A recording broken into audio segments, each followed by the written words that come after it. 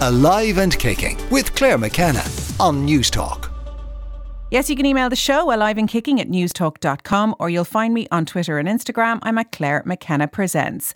Coming up this morning, Parent Coach Aoife Lee gives it to us straight about the needs of kids and their caregivers through each stage. Tallon De Havilland on her Virgin Media TV series Second Chances, and the money mindset coach Galavan on how we can get our finances in order in 2024. So what kind of a health and wellness week did I have? Well, we were without Wi-Fi all week after the storm, which came with its perks of family connection and its challenges of an inability to work efficiently. But I do accept it's far better than being without electricity, which I know many homes and businesses were. So I moseyed through this week as best I could. The world has felt heavy of late, and I feel that this week I somehow came through a fairly rough patch on it all. It can be hard not to spiral into thinking it's the end of humanity. But I've come to a stage where I'm thinking that that energy serves no one, that sense of defeatism. So I have decided there are different energies to embrace. I had a brilliant discussion this week with neuroscientist Brian Penny on a seminar around understanding addiction. He was a previous guest on the show and he's come through heroin addiction himself, and he spoke about the importance of connection, and he took a line from Johann Hari, the author of Lost Connections, who said that the opposite of addiction is not sobriety, it's connection. And that's a connection to oneself first and foremost. And later in the show, you'll be hearing from Tallon De Havilland, something similar around honesty with yourself being the first step. So that's definitely, that conversation with Brian is something that will last long with me. And as part of Tradfest in Dublin, myself and my mum went to see Women of Note in St Patrick's Cathedral, where singer-songwriter Aoife Scott was joined by her mum, Frances Black, and three more strong women who sang songs that were important to them. And I loved it. And while I've been wintering away like a hermit and enjoying that mode, I was reminded that sometimes pushing yourself out and about can be as energising where you think it might be draining. And I was also reminded about the power of music to connect people. We all sang along, and it was, as Frances Black herself said, a form of therapy. You can email the show aliveandkicking@newstalk.com.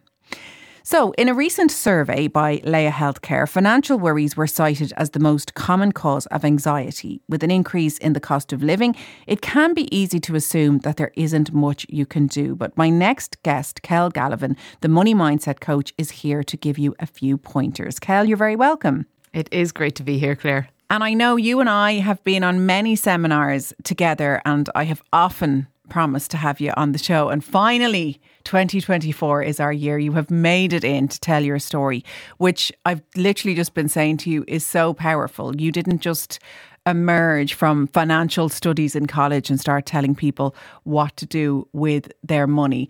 Tell people your personal story. My story, oh goodness.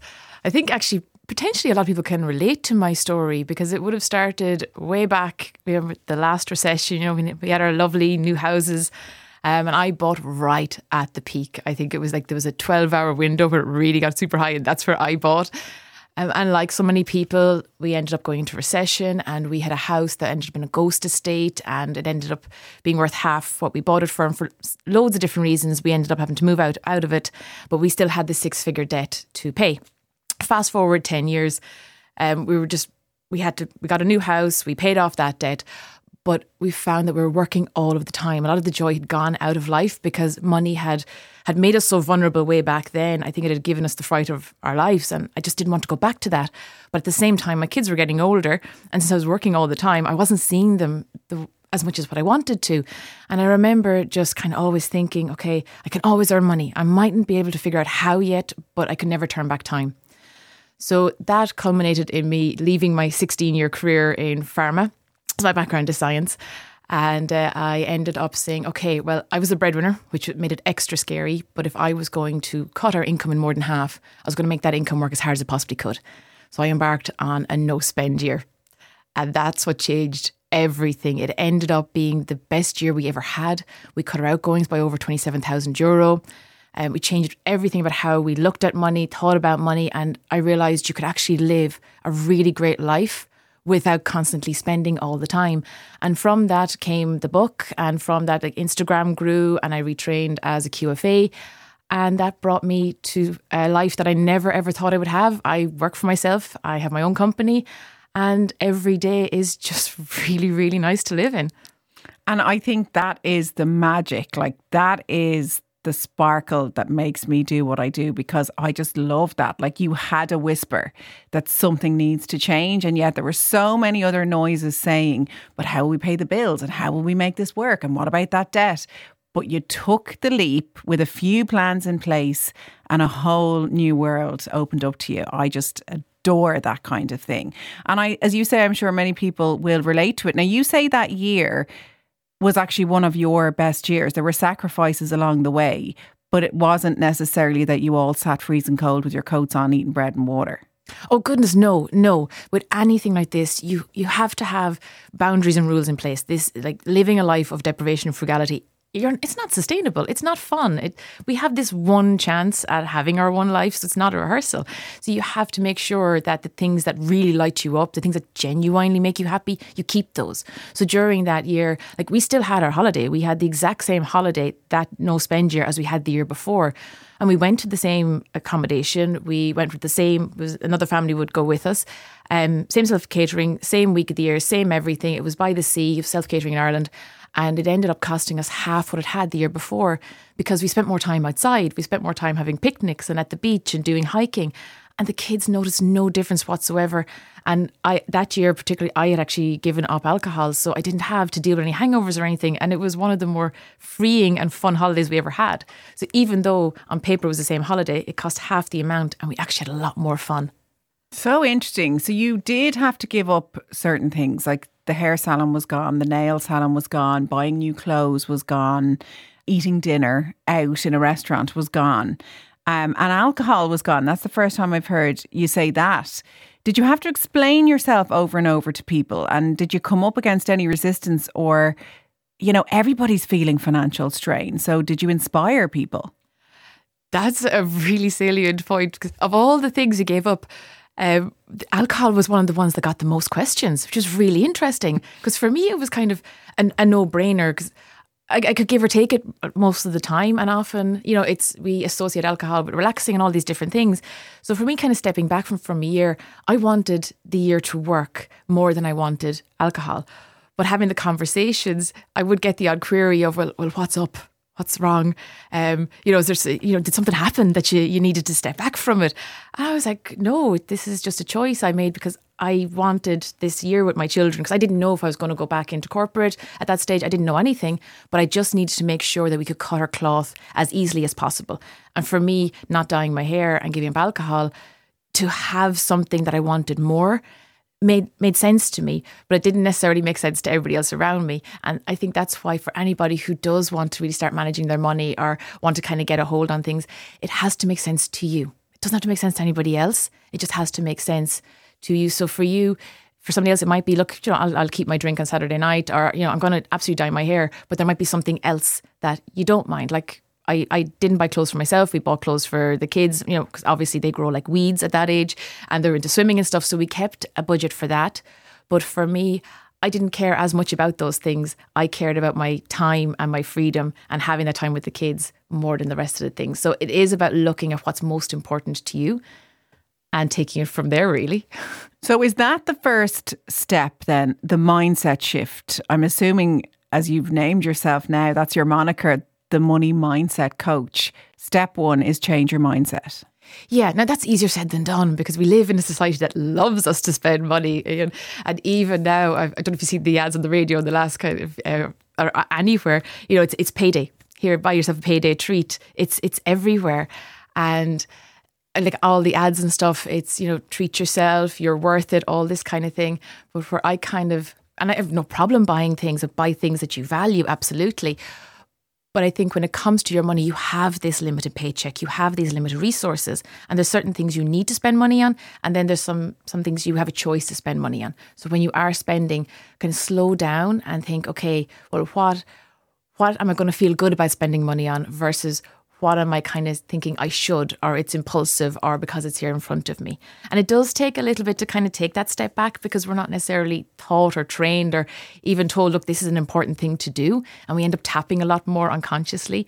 But to cut that autopilot and take that step back, it's easier said than done, but it is so important, and you're going to feel so much better when you do it. So I assume it starts with looking at what's coming in and what's going out. Yes, very much so. And I suppose not everybody is fond of sitting down and looking at their bank statements and going through stuff. So I would say from a mindset perspective, if you look at it this way, we are all aware of Google Maps. Google Maps was around for a long time, and a lot of us are quite fond of it. It will bring you anywhere in the world. It'll tell you how long it'll take to get there. It'll tell you the terrain. It'll tell you how to get there by walking, cycling, car. It'll do all of that so fast. But it will not do anything for you until you put in your current location. And knowing where you are with your money, knowing that current location, that's the starting point to bring you anywhere you want with your money. But if you don't know where you are in the very beginning, you can't possibly know even what direction to go in or what the right direction is. So it is important to sit down and look, okay, what do we have coming in every month? What do we have essential bills going out every month? And just seeing what the difference is between that income coming in and your outgoings, and see what the gap is. And the gap is where you're going to be able to save. That's where your money goes into a pension. And the whole idea is just try to widen that gap little bit by little bit by little bit. And that's what will move you forward. What if it doesn't balance? What's going out is more than what's coming in. There could even be debts piling up. How do you manage your way out of that situation? Yeah, and look, that will end up being somebody's starting story. And I will say that it's only a starting point. But once you have that awareness, like that's huge. That's like turning on the light. And it mightn't be the most comfortable place to be, but there are things you can do. There will always be something within your locus of control to pull back that little bit of kind of power. And I would say for those people, start small and start simple. So it might be pulling out your bank statement, and it might be looking down through, getting maybe 3 highlighters, doing what I call a money audit. And with the 3 highlighters, you have your green, your amber and your red. And your green is very much, they're the good things, right? They're the things that you loved spending that money. It was the best thing ever, or it did something really functional. So your mortgage or your rent, like we need to keep a roof over our head. Absolutely. Food, we need to eat well and nourish our bodies. Without your health, you don't have much else. So they're all the kind of needs. So they're fine. They're green. Then you have your ambers, and your ambers will be things like maybe your electricity bill, you haven't renewed it in a year, or the lights are left on all the time and we could be a little bit better. They're your ambers. So we're keeping them, but a bit of improvement might be needed. And then your reds, these are kind of my favourite ones, because this is your low-hanging fruit. This is the stuff that are things that you either have totally forgotten you've even bought, or they're the things that end up in landfill in a couple of weeks, long forgotten, or they're the ones where you go, I have no idea what that is. And they're the ones you go after first. Right? So the ones that you won't miss, the ones that won't actually have a real impact on your life or on your quality of life. Right? We want to cut those and keep the things that do help your quality of life. And when you start there, and it could be a subscription that you signed up to that you totally forgot about. And even if it's only €5, that's €5 that just widens that gap I mentioned earlier, that little bit more. And you do that consistently over time, you'll really surprise yourself in what you're capable of without going down that awful deprivation and frugality route. That's, once you find yourself going there, that's when you take your step back, do your little audit again, see what's in the red that you can work on, and you will start getting traction. You also suggest ringing suppliers and changing, and then that widens the gap as well, because you will save money from taking that time. Absolutely. If you think about it, certain things you will think, oh, right, okay, there's different levels of quality. Absolutely. And that comes with food and stuff like that. But electricity tends to be electricity. There tends not to be a high-end electricity versus a low-end electricity. It is what it is. So I would say to anybody, if you can, just shop around, and prices, they are ever so slowly starting to come down a little bit. So there's several different ways you can. So ring in your supplier, absolutely. And also ring your broadband supplier, ring your phone, any of these, and even your streaming services. So if you have like a streaming service for TV, and it might turns out when you do the audit, you realise that you have maybe 4 or 5 or 6 different kind of TV or streaming subscriptions. Chances are you're not using all of them really well. And it might work in your favour to maybe rotate some. So maybe cancel some for the moment, and then in 6 months' time, cancel a couple that you have and start up a new one, and you'll catch up on all the box sets that way without necessarily having all of them at the same time. And that way you can keep, say, your streaming within a certain amount of budget without it totally going over. What's the common pitfall you hear time and time again in your coaching or online? A lot of people, it's overwhelmed. It's not knowing where to start, not feeling like they don't have control. And I can totally understand that, because the world is so noisy. And if we start looking outside ourselves for the fix, we're not going to find it. And it's usually that locus of control I mentioned earlier, where we look at the outside world for our answer, for our fix, for our cure. But the reality is it's going to have to come from your mindset and inside. And that takes slowing down, stepping back, seeing where the autopilots are, seeing where we kind of end up tapping. So for example, Friday evenings, a lot of us, we've had a tough week at work, it's been busy, and we've had good bosses and not so good bosses and all that kind of thing. And you're sitting down and you're just chilling. And you go, and you pull out your phone and you start scrolling, and you see all these different sales and these lovely shiny things that'll tell you you're worth it or whatever. And we end up clicking and buying this thing. And those little taps really do add up over time.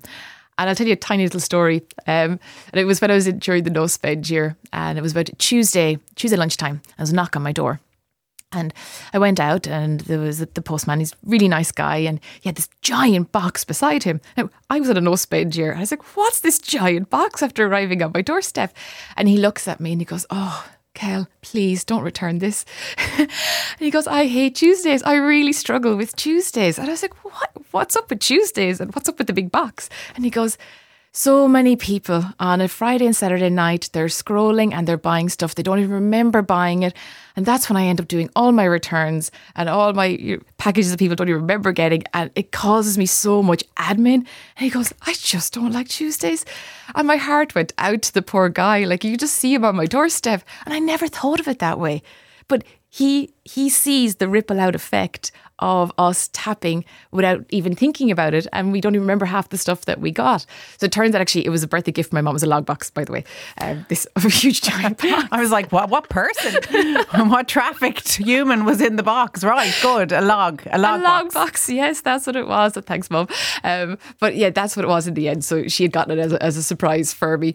But yeah, it was just a conversation I wasn't expecting to have, because you don't see that side of it necessarily. We just see the money leaving our account and not knowing where it's gone. But it does have an impact as it ripples out. Well, Cal, you certainly have all the tips, and as I say, you've lived it. Where can people find you? Instagram is probably one of my main places to hang out. It says Mrs. Smart Money HQ. I'm there, but you'll also find me on LinkedIn or anywhere. I'll be knocking around, but mainly Instagram. Cal Galavan, the Money Mindset Coach, thank you so much for coming on.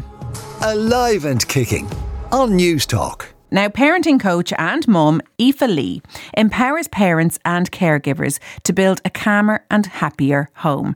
But she fully gets that that's not always easy. Starting in social care, she recognised the support families need and moved to her coaching role.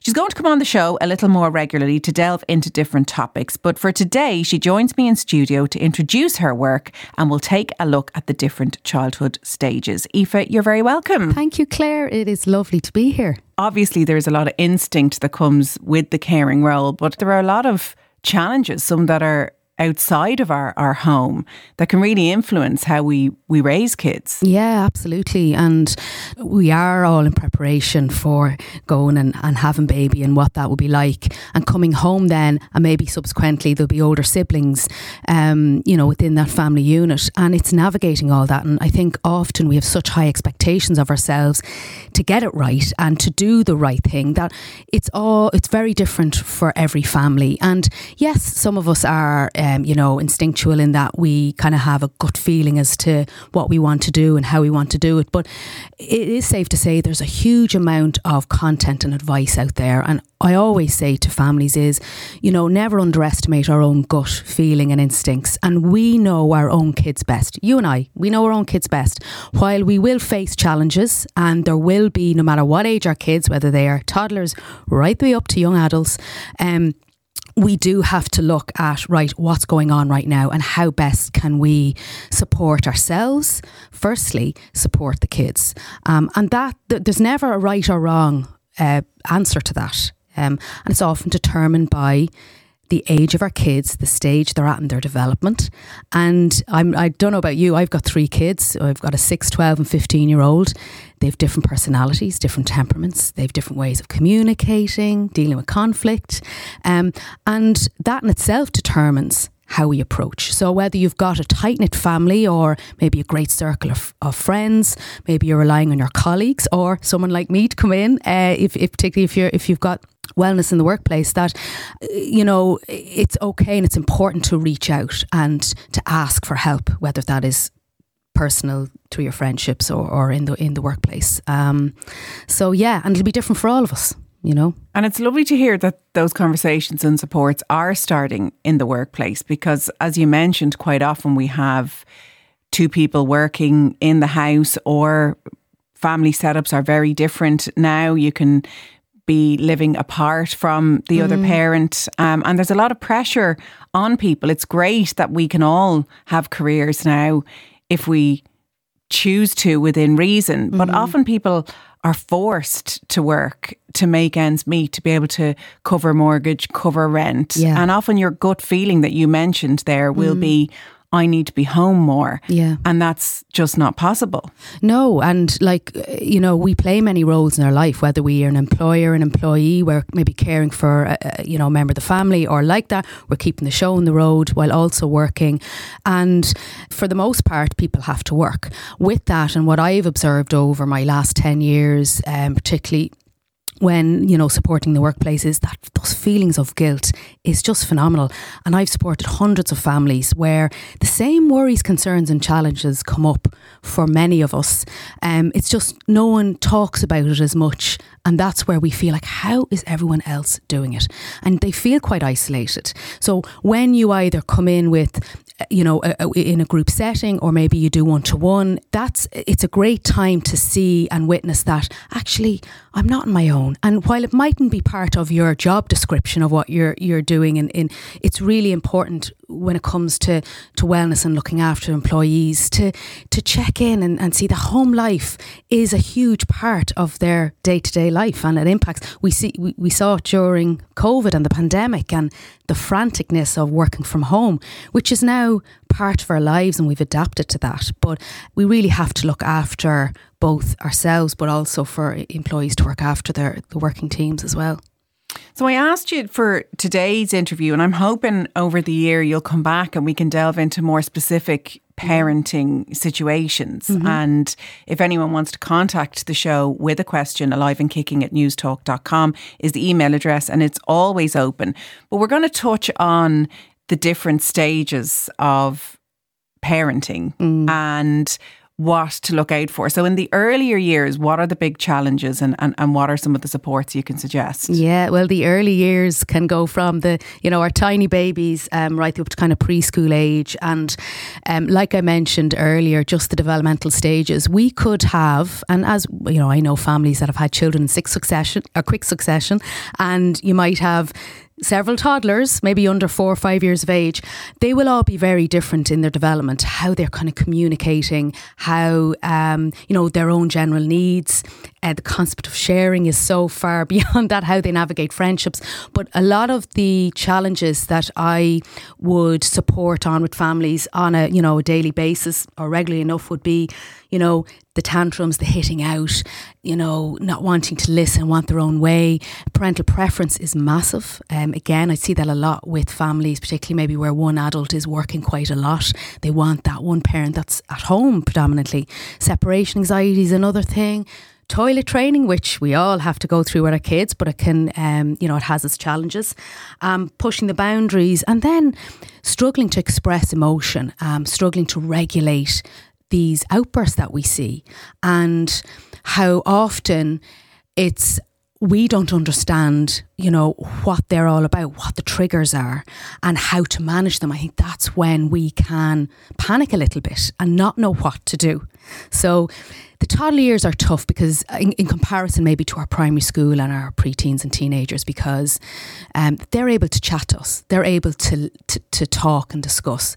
Was for our tiny ones and our younger kids, they can really struggle with that. And as a result, the behaviours come out in different ways. And maybe ways that we don't like or are comfortable with. But what's really key is that we are in tune with our own triggers, and that can often be the offset of how a situation can really escalate into something a lot bigger than we intended it to be. So lots going on for our toddlers, and so many families, experiencing, similar scenarios to what I was chatting about there. That was a big shock to me in parenting, that my kids were going to be a mirror to parts of my personality that needed work, how I handled stress, because I'd never been put under that level of stress before, and having to go and do a good bit of work on myself. That was a big shock. I was prepared to puree food and feed them and change nappies and, play with blocks on the floor, but I didn't think I was going to have to go and excavate my own personality.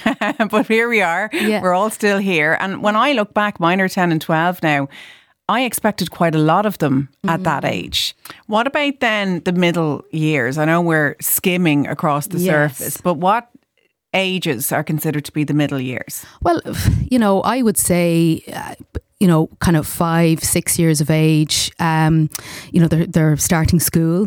So there's a lot more to navigate here. There are bigger numbers of kids. There's a lot more adults that that they're communicating with. And then often the issues that come up for our primary school age children would be, navigating those friendships, exclusion, because friendships start to play a big part. They want to fit in. They want to be part of that peer group. Experiencing low self-esteem and confidence. I've seen, particularly in the last number of years, children experiencing anxiety and worry and stress. And you think, oh my God, children of 6, 7 and 8 experiencing these emotions. And, again, parents fretting about how can we support our kids. Bullying, and then at home it's a sibling rivalry. I mean, we've all been through it. I could say even for my older two, it's lovely to see now that they are actually getting on. So there's hope for anyone listening now. If you're in the height of the sibling rivalry, screens and devices, massive for all ages. And then again, pushing the boundaries, which is part and parcel of our kids, no matter what age they are. And in that then, what do we need to bear in mind for ourselves? Yeah. Let's say if you are experiencing any of those aspects, kind of putting the detective hat on and thinking, right, looking at the bigger picture and what might be going on. Has there been much change happening? And things like the big stuff that impact us can have just as much of an impact on our kids. So, moving house, parental separation, and they're big things. It could be a family member sick in hospital and an adult is in and out visiting. It could be a new baby arriving. It could death be of a grandparent. Lots of it happens in that age. Big bereavement, and all of those aspects. It could be like one parent, they're travelling a lot, they're not around as much, or maybe they're going through their own personal stuff and they're not as emotionally available to the kids. That all of these things can impact our kids' behaviour. Simple things like going back to school after the Christmas break, that can often have an onset of anxiety or worry for our kids, and then it comes out as school avoidance or reluctance to separate, or again, confrontational, argumentative behaviour. So look at maybe the environment at school and at home and what might be going on. There mightn't be anything, but at the same time, it's having a reset of, right, what are our boundaries and expectations at home? What are our routines? And also then, how are we responding? How are we reacting? How are we supporting these behaviours? Because often parenting styles play a part in that approach too. It is a sad time, I think, when the socialising of kids comes in. When they're 3 and 5, they'll rock up to anyone the same size as them in the playground and just get stuck in together. And when they start to separate into the cool group and it's just this human nature, but it can be sad to see. Finally, then a quick touch on the teenage years. And I think often I'm already kind of bracing myself for it. It doesn't have to be a nightmare, does it? Absolutely not. And like I said earlier on, each of our kids can be very different in their own personality and temperaments. And that can often determine, again, how they engage in their schoolwork and with their peer groups, etc. What I will say is, and no matter what kind of a teenager, you have and the kind of temperament they may have, they are going to start navigating more towards their friends, because the peer group element is massive at this age, and parents will often and carers will often be concerned about we don't know a whole lot, they're not telling us a lot, and it's important that we try and keep linking in with our teenagers, because even a lot of how they maintain their friendships are online when they're not with them. Often again, we see a lot of our young teenage girls dropping out of sports, and like I said, for our younger kids and our primary school children, our teenagers still need boundaries, and it could be boundaries around curfews of coming in during the week versus the weekend, and homework and study time, and kind of how we speak to one another. They're going to start exploring their environment no more. Relationships are going to start coming into play. If we are there to listen to the little things, there is more of a chance they'll come to us with the bigger stuff. We have to accept that there's an element of, right, we have to let them off and be independent. But what's key is they are going to become more vocal. They're going to ask more questions. They're going to get more opinionated. That's okay, because that will bring them to great places in life. It can land them in trouble sometimes. But it's okay to kind of have a recheck in and note then, when does my teenager tend to chat? In our house, it's about 10:30 at night when we're ready to go to bed. But the house is quieter, the younger ones are gone to bed, and that's often when he will come to us and talk to us. Like that, again, no matter what age our kids are, they'll talk in the car, they'll talk at night time, going to bed. And that's where it's checking in, and at those periods of time, thinking, when can I kind of create those opportunities to chat? And often they just want to be able to talk. They don't really want to hear the solutions of the problem solving. But if we're prepared to negotiate, to move the goalposts on certain boundaries, and there's a willing to kind of create that conversation and the nature of that conversation, they will be more willing to cooperate with us and open up further conversations. I love that. Aoife, where can people find you? Parentsupport.ie is my website. I'm on Instagram at Parentsupport, and I'm also at LinkedIn at Aoife Lee. Well, I do think you'll have to come back. What's come up for me there now is screen time. I think is going to, because it goes through all of the cohorts you spoke about there, and I know it often is number one in modern parenting. But if you want to get a question in, Alive and Kicking at newstalk.com, and we'll put it to Aoife next time she comes in. Aoife Lee, Parent Support, thank you so much for coming on. Thank you, Claire. Alive and Kicking on News Talk. Second Chances on Virgin Media is a new television series where Rebecca Tallon De Havilland, Ireland's first publicly out trans person, helps individuals who have hit rock bottom to find their better selves. Rebecca joins me in studio now. Rebecca, you're very welcome. Thank you so much. It's great to be here. Now, we met at a Pride event last year, and you were telling me about this coming up, and it's safe to say that you are the perfect person to present this show, because you know all about second chances and hitting rock bottom and rebuilding your life. How did this come to you, this project? Kind of like it came to me through the back door, really, because I was like kind of living in London. COVID came along, and everybody started doing Zooms and stuff like that. So these two drag queens in Dublin, Davina Divine and Victoria's Secrets, they Davina knew of me and she'd met me before, and they were kind of like doing this petty little things. There were podcasts.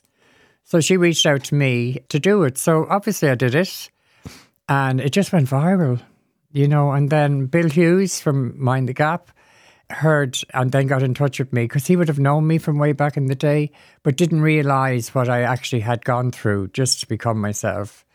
So he was kind of upset that I had to go through what I went through, and he says, I would love to do some work with you, because I think like even back then, what my goal was to do TV presenting. It's always been my dream, So between him and Nicky Larkin, the director, and Jen, the producer, they kind of came up with this unique storyline for me. You know what I mean? And none of them there's nobody trans in it at all. So it's not tokenism, you know what I mean? So it's like 7 different people from different walks of life, struggling with different things.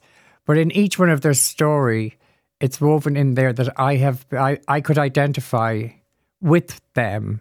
Do you know what I mean? And I think as well, what's been amazing about this, the show is, I suppose I learned it in recovery as well, because I've been in recovery 19 years, you know, and I remember my sponsor, when I was kind of revealing my whole self, you know what I mean? She revealed herself too. And I felt, and I feel that that's why this show is so good, because I'm not just like kind of expecting them to tell everything. I'm also disclosing stuff through it, you know. And does that ever get to you? Because I even think that in both of the instances that I have interviewed you, and I've been, you know, delighted to meet you and, you know, be in your company. I've really enjoyed your company before we've started rolling. But as you say, you just wanted to be yourself. So to have to keep explaining yourself and telling your story, does that ever get to you, you know, rather than you just being now Rebecca, the TV presenter, talking about the show? It's a great question, and I'm glad you asked it. But like at the moment, I'm really happy with doing it, because I was silenced for so many years, so many decades, you know, and to be able to speak freely and openly, you know, because you're only as sick as your secrets, you know. So like for me, I would have had to bottle a lot up. And probably in the last 5 or 6 years, it was where I was able to talk about everything about myself, you know. And I never thought in my life that the things that went against me in my past are now me, you know what I mean? And they're helping other people as well. I do agree that, I mean, I'm 66 in June, you know, so I think maybe another few years at it. But I think it's really important too that I need to be Rebecca, not just the trans person or the, you know what I mean? I need to be Rebecca. And I think that's what the TV show has given me. I think people are seeing me, yes, as a trans woman, but they're seeing me as a TV presenter, you know. It's always just been my wish just to be Rebecca, but I have had to pay the highest price just to be myself. You know, which is crazy. Yeah. But as you say, you telling your story and speaking actually does empower others. And even watching the show, everybody is sharing their rock bottom, which isn't easy for anybody to do. But it is really important, because everybody's going through something and everybody can identify with the human struggle. Yeah. And we made sure, like, I mean, in fairness to Mind the Gap, they've made sure that there have been kind of support groups around each and every one of them, which I think is really important. And I loved that, because even when I would have done television over the years, even coming back to Ireland and doing kind of different shows, I was always the freak on television. Do you know what I mean? I would go on and I would think, well, if I tell my story now, Ireland will like me. They'll start to like me again, and they won't heed the press. But it was all sensationalised, you know what I mean? My whole life was sensationalised. And I would go back to London and I would be in bits, but I would keep, it's like doing the same thing over and over again and expecting a different result. That's the sign of madness. And that's exactly what I did. And then it got to a stage for me where I had so much resentment to Ireland, and especially to Dublin, because I grew up here. And I just thought, I never want to see it again. I don't mind going home to see my family. I walked down Grafton Street 25, 35 years ago, you know, as Rebecca, and people staring at me and walking the other side of the street, you know. And because I was a hair and makeup artist and a model agent, I was really well known. And just to be ostracised like that was just... But you know what? It didn't stop me, as you can see. But to do it on your own, it's really tough. And I think that's why with Second Chances is a lot of people do stuff on their own. They keep things bottled up. We all do. You know, and I'm just hoping that Second Chances will keep going, because it gives loads of people the opportunity to be able to be themselves. You don't have to be trans. You don't have to be anything. Everyone has secrets. Everybody has something to come back from. You know what I mean? The episode I was watching last night was with a lovely guy called Marlon, who had started drinking more in COVID, as many people did, and then it just became more of an issue. And you said something to him that I thought was really profound, that you have to start being honest with yourself. Until you do that, nothing changes. Yeah, and that's so true, because even by default, not even by my own choices, I had to be dishonest. You know, like, I mean, I remember doing a talk in London to these young kind of solicitors, and one guy stood up at the back and says to me, it must have been really hard for you to become a woman. And I kind of just, I don't know where it came from. I just said back to him, I had to pretend to be a boy. I've never had to pretend to be a woman. Do you know what I mean? And that kind of made, but I would have kept on to a load of secrets, even around my HIV stuff and all of that. Do you know what I mean? I was diagnosed in 1987, and I just thought, can you imagine me disclosing that when I'm already being witch hunted for being trans? So every time I would come back here, and the press would kind of do stuff on me. And I remember one journalist kind of catching me off guard one day, and it really knocked this. I mean, I just wanted the ground to open up. And says to me, and how is your health? You're HIV, aren't you? And I went, no. And even in my book that I wrote, his name is Rebecca, that was back in 2009, 2010, I disclosed everything about my addictions, about the work I had to do and everything, but not one mention of HIV. So the stigma around that kind of, it was like poison for me. Do you know what I mean? So when I was actually able to out myself on social media about 6 years ago about my HIV, and I kind of closed the laptop on a Friday evening, and I opened it up on a Monday morning to a barrage of love and care and everything. And I just felt that I'd just taken my power back from the press and from everyone. And from there on, it's just grown steadily, you know. So, I mean, I know myself that being honest, I knew that also if I'm going to do public speaking, I had to be as honest as I possibly could be. Do you know what I mean? Like, transparent, you know, because I remember my granny used to say years ago, if you're a liar, you have to have a really good memory. Do you know what I mean? So, and I just thought, that's always stuck with me, because we did shopping, Granard, and I called Robin Sweets, and she says, okay. I said, no, I didn't take it. He says, okay. He says, but if you're going to be a liar, you're going to have a very good memory. And that kind of stuck with me always, forever. You said something else about rock bottom, which is kind of said over and over, you know, like it's a cliche, but often they, you know, start in truth, that the only way from there is up. Yeah. How do people know they're at their rock bottom? How did you know? What becomes different that then the ascent begins? Great question. I had a few what people would have thought were rock bottoms. Do you know what I mean? I always think you're telling me going on the Tommy Tiernan show, and as you were telling your story, he said, geez, this is like listening to the Stations of the Cross. Yeah. I mean, to be glib about a real struggle, but yeah. I mean, you really went through it. Yeah, and I think it was like, even like I was on a life support machine in Chelsea Westminster Hospital. I worked there today, which is quite ironic as well. You would think that was, but then they let me out of hospital after 2 days, and I thought, these people don't care about me. So I thought, I'll show them. So I walked across, it was on the Fulham Road, to get another bottle of vodka and really kind of do it. Didn't realise it was on suicide watch. And then I was sectioned for 72 hours and I was kept in for a month. That was my rock bottom. When you can't have a shower, you can't even go to the toilet, but there's somebody standing over. All your privileges are taken from you. Your freedom, everything. And that, for me, was my rock bottom. So I think everybody's rock bottom is different. You know, some people would automatically say, I've been on a life support machine, should have told you, but it doesn't. It could be, you know, and I think that's what people need to do. People need to hit rock bottom. And of all the people that you met in the series, and maybe putting your own journey in there, is sort of a lack of self-worth or self-belief running through all those stories, whatever its origin might have been? Is it starting to really believe in yourself and back yourself? Is that one of the first steps? Absolutely. And I think as well that each one, including myself, you know, feel that they're at the worst part of their life. Do you know what I mean? And they don't see hope. And then I suppose they hear my story as well, and then they realise that there is hope. And it's amazing, by just helping somebody kind of find themselves, it's unbelievable, you know. I just think it's amazing how each and every one of them, and I think we got 7 of like amazing people that just had completely different stories.